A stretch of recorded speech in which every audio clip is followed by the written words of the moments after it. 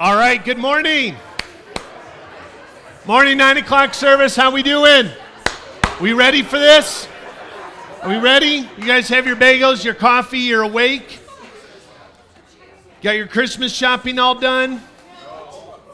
Okay, fair enough. Just a reminder, Christmas is on the 25th, in case you forgot that. Randy, nice shirt. Kind of an annual thing for you guys, huh? Not anymore. Oh, all right. The tide is turning. Woohoo! All right. Hey, we're super excited to kick off this brand new series called Christmas Hope. I hope you brought your Bibles. So if you brought that, go ahead and pull that out. If you didn't bring one, we have Bibles in all the chairs in front of you, or you can pull up your phone to YouVersion, or our church app has it on there as well. You can, if you're going to use our church app, it also has Take a Note with different sections in there where you can take personal notes and fill in the blank. But we are going to be getting a workout on your fingers and your wrists, flying through a bunch of scriptures this morning, and I would love to see Bibles open. It will certainly be on the screen if that's not your thing, and that's fine. But if you do have a Bible, we'd love to have you open those up. If you want to preemptively open up, you can just open up to Matthew chapter 1. That'll give you some time to find that. I am a man who goes by a lot of different names, much like you. Especially if you're a grandparent in this room, you probably have a lot of different names that you're called as well. Obviously, my God-given name through my parents is Brian, B-R-I-A-N, often confused with brain, B-R-A-I-N, but I'm called Brian. I'm also called by some, both here and throughout the United States, Pastor Brian. When I was with the Ventura Police Department, I was referred to as Officer Hayes. When I'm in a very formal setting, like the airport or something like that, I'm referred to as Mr. Hayes, which makes me feel like it's my dad. But nevertheless, Mr. Hayes. My kids call me Dad. Sometimes they slip and call me Daddy, which I just don't like the E part, so I like to be called Dad. I try to correct them at any time. For whatever reason, I just don't like being called Daddy. Although, I'll just let that go. So, I feel like the Holy Spirit's giving me more discernment along the way, which is really good. Sandy calls me Sweetie. So that is a glimpse into our world. You might give her some suggestions on what she might call me, but that's what she's chosen for now. When I was in high school, I was called Purple Haze in sports, so that was kind of my nickname is Purple Haze. And also when I was a police officer, I was called a few other names by those who were not fond of police officers. And those are colorful. If you'd like to hear some of those names offline, I'll let you know those. Many different names that I go by, and you probably, maybe not younger ones, but a lot of you older ones are probably, you have a lot of different names that are attached to you as well. Chris Tisea, do you have a nickname? You have any nickname that you go by? Or anyone calls you? What does Christy call you? Leather pants? Wow. Okay, so we will have a prayer vigil for the Tisea family. Good thing your parents aren't here. Wow.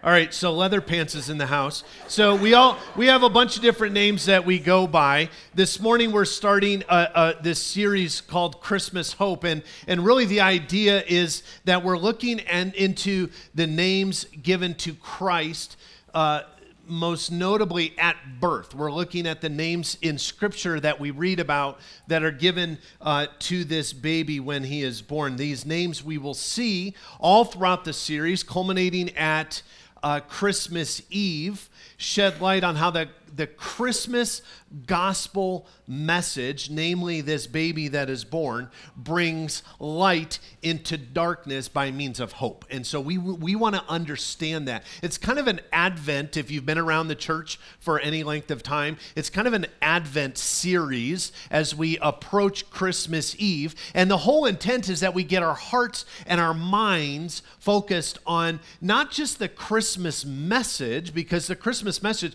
we can kind of wrap our minds around pretty quickly, but the Christmas message on what it means for us moving forward. That's really what we want to focus on. So turn with me to Matthew chapter 1. It's the very beginning of the New Testament. If you're new to the Bible, you can kind of go to the midway and then start hanging several books to the right. Matthew chapter 1, as we look at our very first name, Immanuel. Immanuel is the name we're going to be looking at. So let me read Matthew chapter 1, starting in verse 18. This is how the birth of Jesus Christ came about. His mother Mary was pledged to be married to Joseph. Now let's stop there just really quickly. We'll give you some insights along the way. Pledged to be married. Back in the Bible times, when you were pledged to be married or to be engaged, Marissa and Sam are engaged. They're this beautiful couple over here. When you are pledged to be married, back in the Bible times, it was a legally binding contract. You were actually, under the eyes of the law, not under the eyes of God, but under the eyes of the law, you were considered to be married. So to break that was considered breaking the law. In fact, if you were to break off a pledge or an engagement, if you would, using our terminology, then it was considered divorce. If you were to fool around with someone else during that period of being engaged, that would be considered adultery. And so in this text, we find out that Mary and Joseph are pledged, this legally binding contract, to be married to Joseph. But before they came together, that is, to have sexual relations, she was found to be with child through the Holy Spirit. Now, this is going to be something that Matthew continues to push us on a regular basis, that Jesus comes to us by means of the Holy Spirit, by God himself. And that's going to be something that Matthew continues to reinforce to us. And that's going to be very, very important, especially for this morning as we unpack Immanuel. Verse 19, because Joseph, her husband, was a righteous man and did not want to expose her to any public disgrace, he had in mind to, again, here's our word, divorce her quietly. Why divorce? I thought they weren't married. Again, they were pledged to be. Verse 20, but after he considered this, an angel of the Lord appeared to him in a dream. Joseph, son of David, do not be afraid. Take Mary home as your wife, because, again, here we find it, because what is conceived in her is from the Holy Spirit. She will give birth to a son, and you are to give him the name Jesus, because he will save his people from all their sins. Very important. All this took place to fulfill what the Lord had said through the prophet. We see this in Isaiah, verse 23. The virgin will be with child, and she will give birth to a son, and they will call him Immanuel, which means God with us. So we're looking at this name, Immanuel, and we really want to understand this particular name. There's two very, very significant truths. That's all we're going to look at this morning in regards to this name. Two very significant truths that we can take from this God-given name, Immanuel. Number one is that Christ is God. Christ is God. Immanuel means Christ is God. This is, you might say, well, that seems pretty obvious. That's kind of a normal understanding for evangelical Protestant churches, is that Christ is God. But it's important for us not just to understand it from the head knowledge, but for what does that mean to our life? Christ is God, God with us. Matthew tells us that an angel instructs Mary and Joseph that the name of their baby should receive the name Immanuel, fulfilling this prophecy. Matthew actually quotes 47 different Old Testament prophecies, Old Testament writers referring to the birth and what was going to take place in the life of that baby throughout.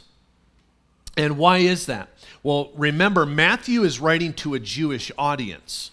So if you were smart to know your audience, you would say, well, what do they know? Well, Matthew's audience knew their Old Testament writings. They knew their scriptures. So when he would reference things, he would bring something that they would really, really understand. And in addition, from a God perspective, show that the prophecies were being fulfilled. And so I want you to put your thumb in this passage here in Matthew chapter 1 and turn to Isaiah. Isaiah chapter 7. It is to the left. In my Bible, it's about a quarter of an inch of going to the left. Turn to Isaiah chapter 7, starting in verse 14. Here's what is said. Therefore, the Lord himself, actually, let's hold off on that. Let me explain something very, very quickly. Before we get into this text, I want to make sure we understand the context of it. The year is 735 BC. 735 BC, and there's a king that's out there. His name is King Ahaz.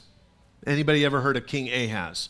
Maybe read about him as you study the scriptures. King Ahaz is the king of Judah. And in this particular time, when we get to chapter 7 Isaiah, King Ahaz is in big trouble. He's got two competing armies that are flanking him, and they're about to attack him, and the king is literally freaking out. And God sends the prophet Isaiah to this king to tell the king, you need to settle down. God's got this. And so Isaiah, the prophet, the mouthpiece of God, approaches the king. He says, listen, everything's going to be fine, but you need to breathe. You need to sit down. We're going to be fine. I'm going to explain how this is all going to work for you, Mr. Sir King.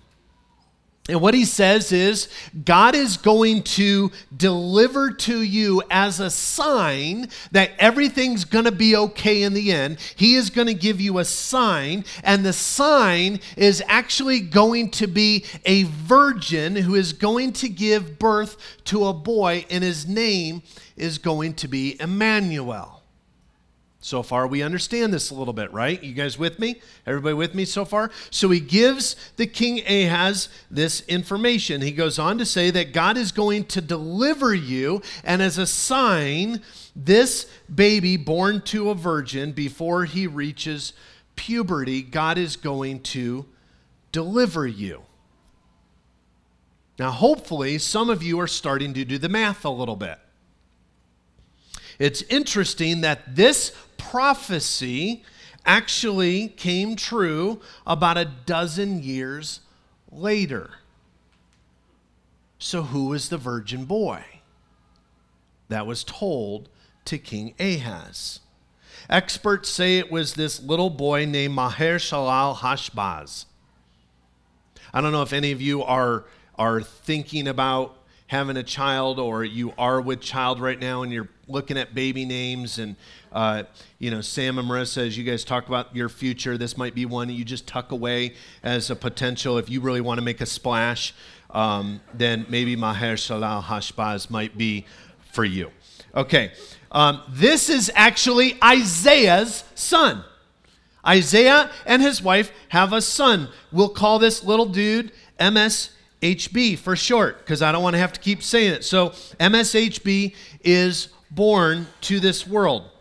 And the wife that Isaiah marries is a virgin. Isaiah's first wife earlier passed away from illness, and Isaiah remarries a virgin, and they give birth to MSHB. So why does Matthew...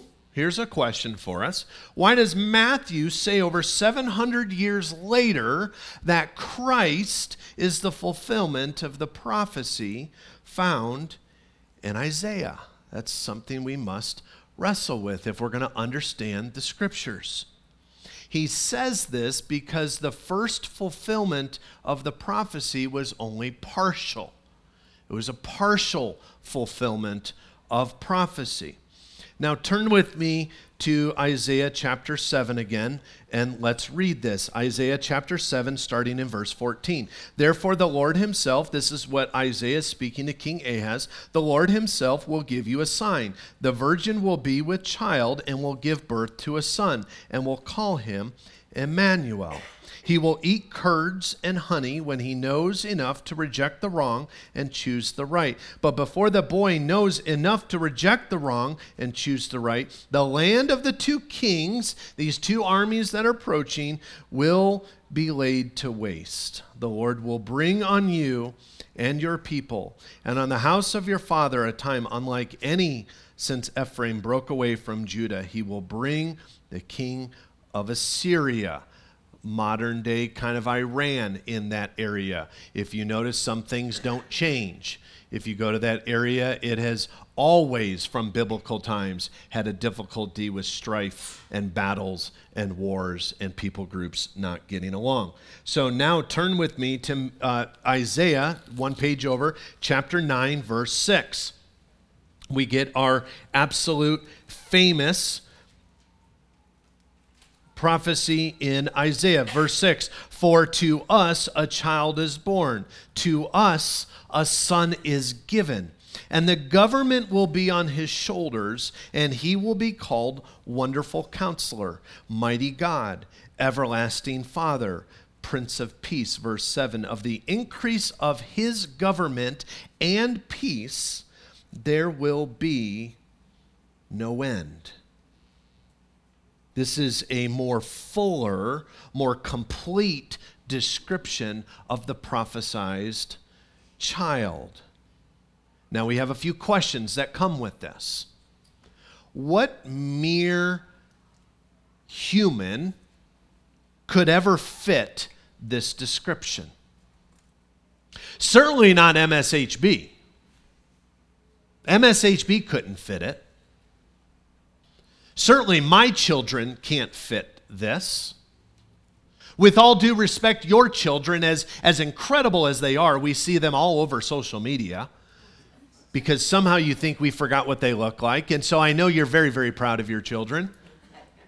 But your children cannot. I don't know how many of you go to your work parties and go, let me tell you about my kid. Maybe Leatherpants does this, but you go to your work and you go, let me tell you about my kids. I call them Wonderful Counselor. When my kid comes home from school, I call him Mighty God, Prince of Peace. At night, I even call him Everlasting Father.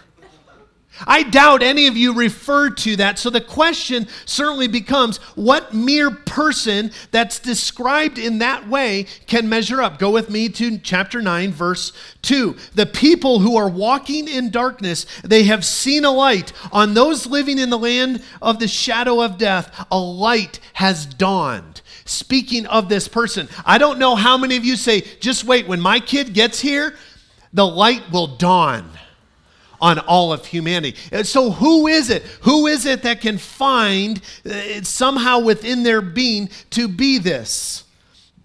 Isaiah chapter 9 verse 2 tells us that this person must be God, must be divine, must be not of this world, must not be MSHB, must not be your kids and my kids. The complete fulfillment is found in Jesus Christ, in Mary's baby conceived by God.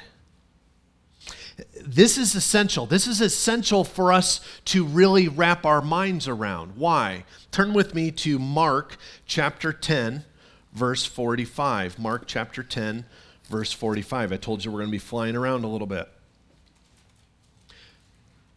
For even the Son of Man did not come to be served, but to serve and give his life as a ransom for many. A ransom. You and I are sinners. In fact, we can't go a day without sinning. And when we disobey, when we walk away, when we disengage from the creator of life, from the King of all kings, when we do that, the Bible says that the penalty for those actions is death, is darkness. Romans chapter 6, verse 23. Go ahead and open that, even if you already know it. Romans chapter 6, verse 23. For the wages of sin is what? Death. It's death. But the gift of God is eternal life in Christ Jesus our Lord. The penalty for our actions, the penalty for our sin is physical, eternal rejecting of the giver of life. It's death, it's darkness. And Jesus comes on the scene into our world to give his life as a substitute for our life. Jesus comes to bring light to the darkness. And not just for one life. That would somehow be something that we could wrap our minds around. But Jesus doesn't come at the Christmas season to substitute his life for one life. It's not like he saw Brady and was like, all right, let's just switch. Jesus comes on scene to switch, to substitute his life for potentially billions of lives. Billions of people. And it makes no sense how one life could do that unless that life be of infinite eternal worth, infinite eternal value. So how can that one life, how can Jesus, that one life, be of infinite eternal value, infinite eternal worth? It still isn't quite computing. Unless that life is fully man and fully God. Unless Jesus Christ is God himself. God who is eternal. God who's always been.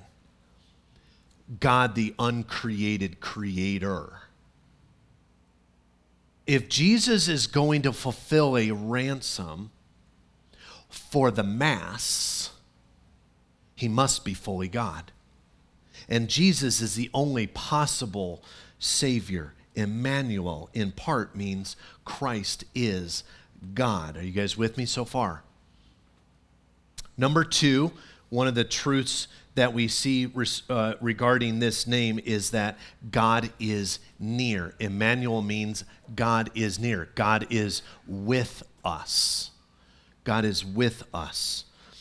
When I'm away on travel, I will call home, and I love to hear the sound of Sandy's voice. Even to this day, even when we were dating 20 years ago, and I still love to hear the sound of her voice on the phone. It makes me happy. I feel loved. I feel warm inside. I'm called sweetie.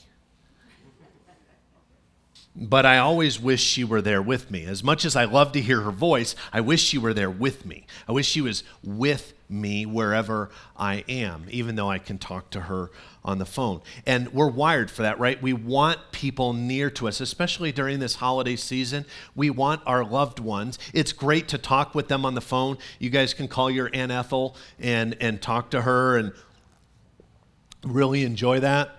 Or you can call your mom, or you can call your dad, or you can call your sister from across the United States. But there's something very special about having our loved ones right near us.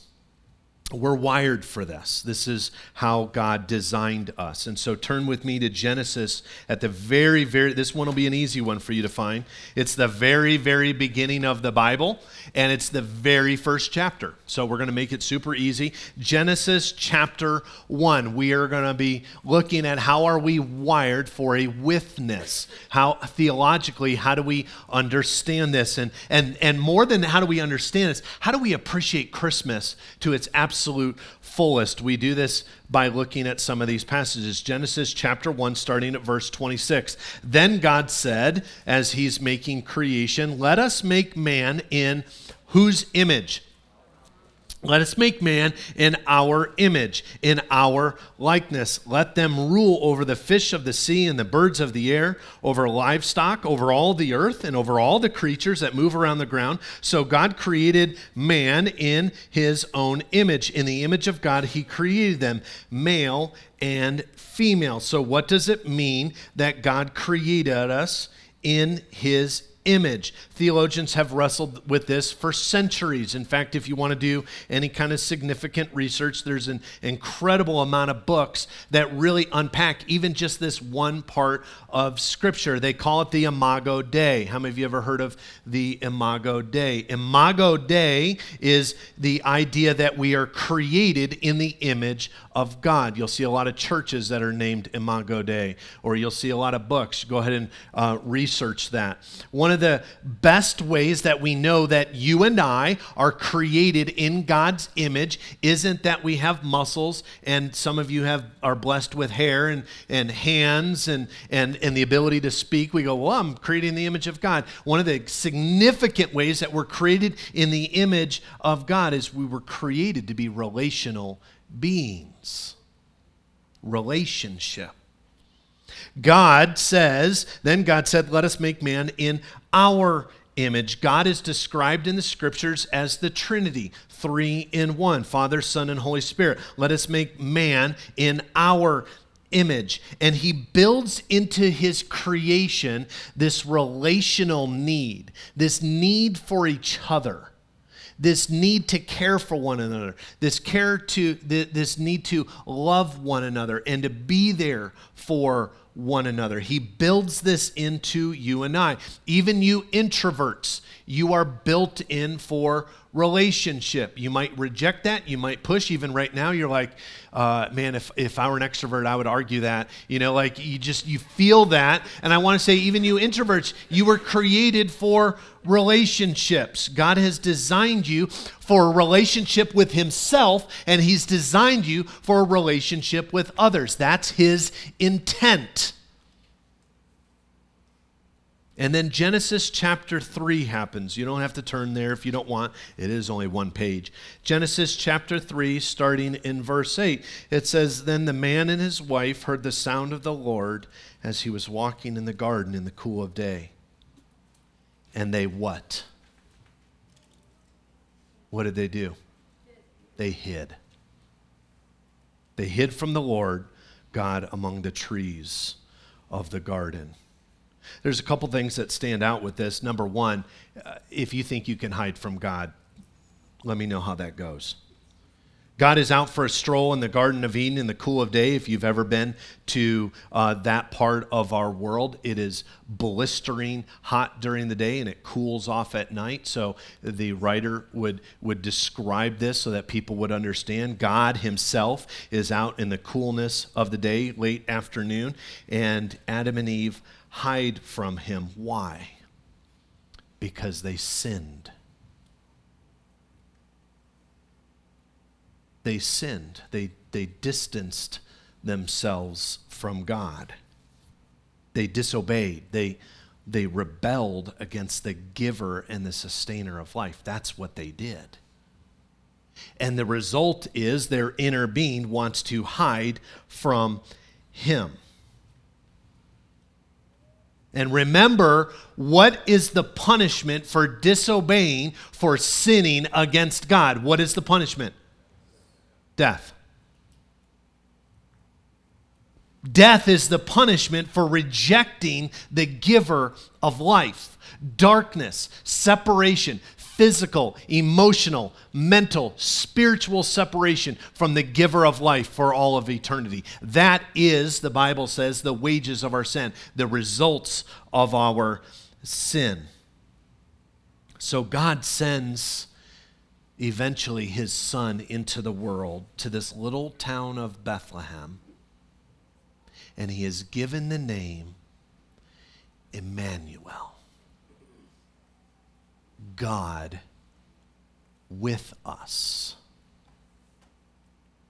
In fact, it says that he is given the name Immanuel, God with us, while we were still yet sinners.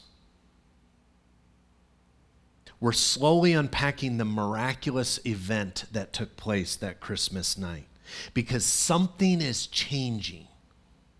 Something's happening. God is making it right.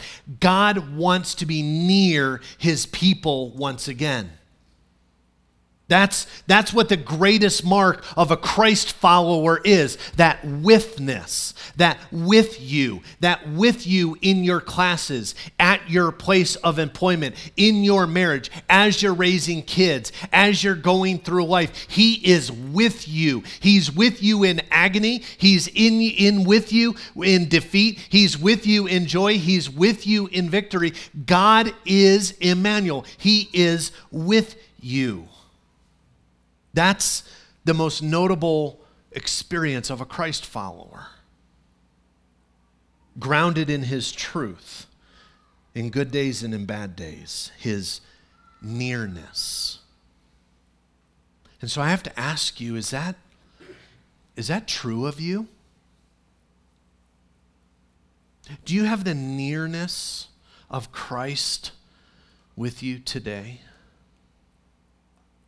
Do you have the nearness of the creator of the universe walking with you in the context of your life today? It begins when you surrender your life to Christ, but it doesn't stop there.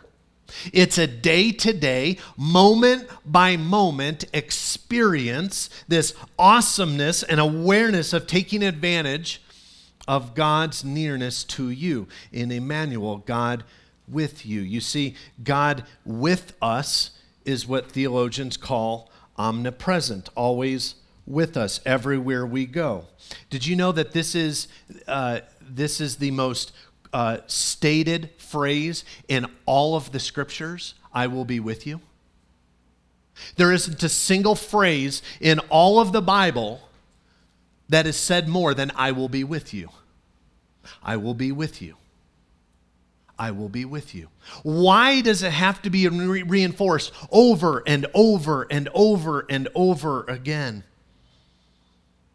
Because if you study each and every one of those moments where God says, I will be with you, there's a connection, there's a pattern, and that is this: God is for those who put their faith and trust in him. God is not just with you, he's for you. God isn't just governing. He's not just watching over the world. He's actually for you. He's a believer in you. He's your biggest advocate. He's your biggest cheerleader. He believes in you. He's excited for you. He'll help you. Immanuel means God with us, and that means God is for us. He's got your back. He's in your corner. When things are hard, he's got you.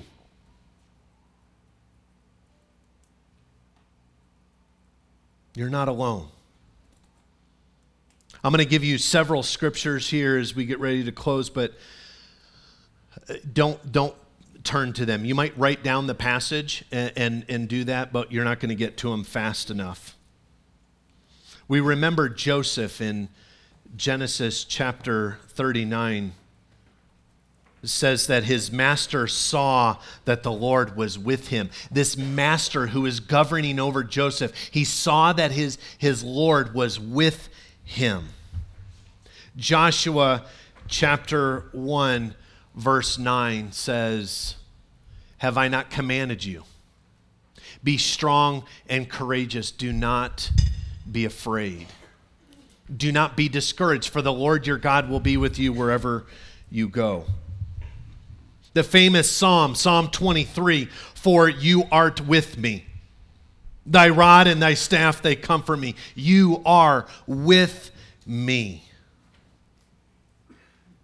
Isaiah chapter 43 reminds us that when we pass through the stormy waters, the Bible says, I will be with you. That means when life is hard, when it's complicated, when you want to give up, when you see no rest in sight, God is saying, I am with you. I am Immanuel. And that means you have something to hold on to, and that is, I am with you.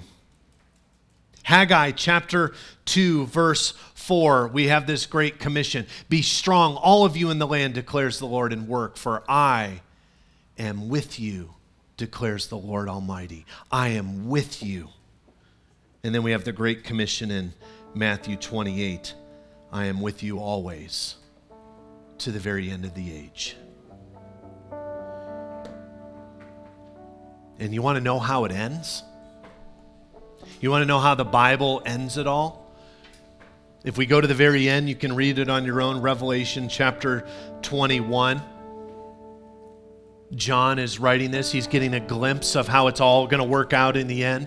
He's getting a glimpse of this witness, how it's finally going to culminate for eternity. And this is what John says. And I heard a loud voice from the throne saying, "Look, God's dwelling place is now among his people, and he will dwell with them.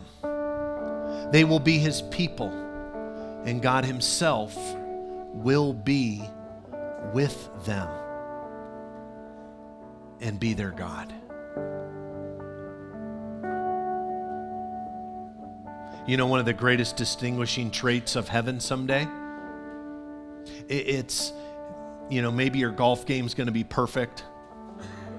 Maybe you won't have to diet.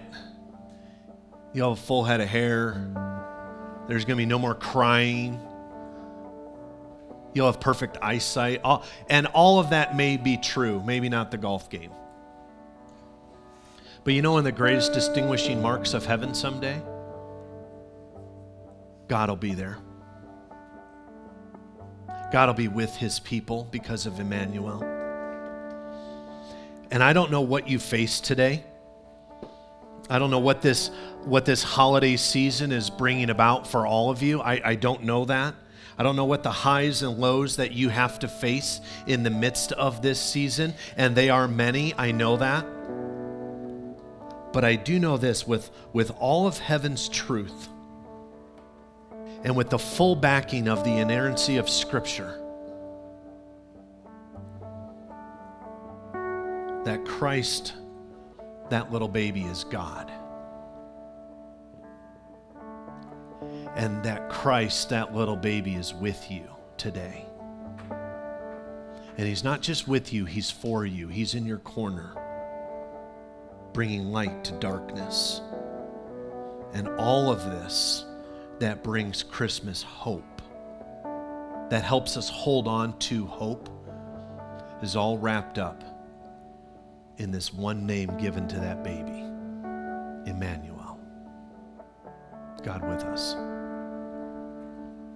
And that, my friends, is what gives us the ability to approach this table in communion, to receive that. It reminds us that he is with us. As often as you eat and drink, you remember me. It reminds us of his witness with us in the course of our lives. And not just with us, but he's for us. And so as you come to the table as Christ followers, please enjoy his witness with you in the midst of whatever you're struggling with or dealing with. Please join us on the sides as you approach the table, and go back to your seats up the middle and enjoy our time of worship.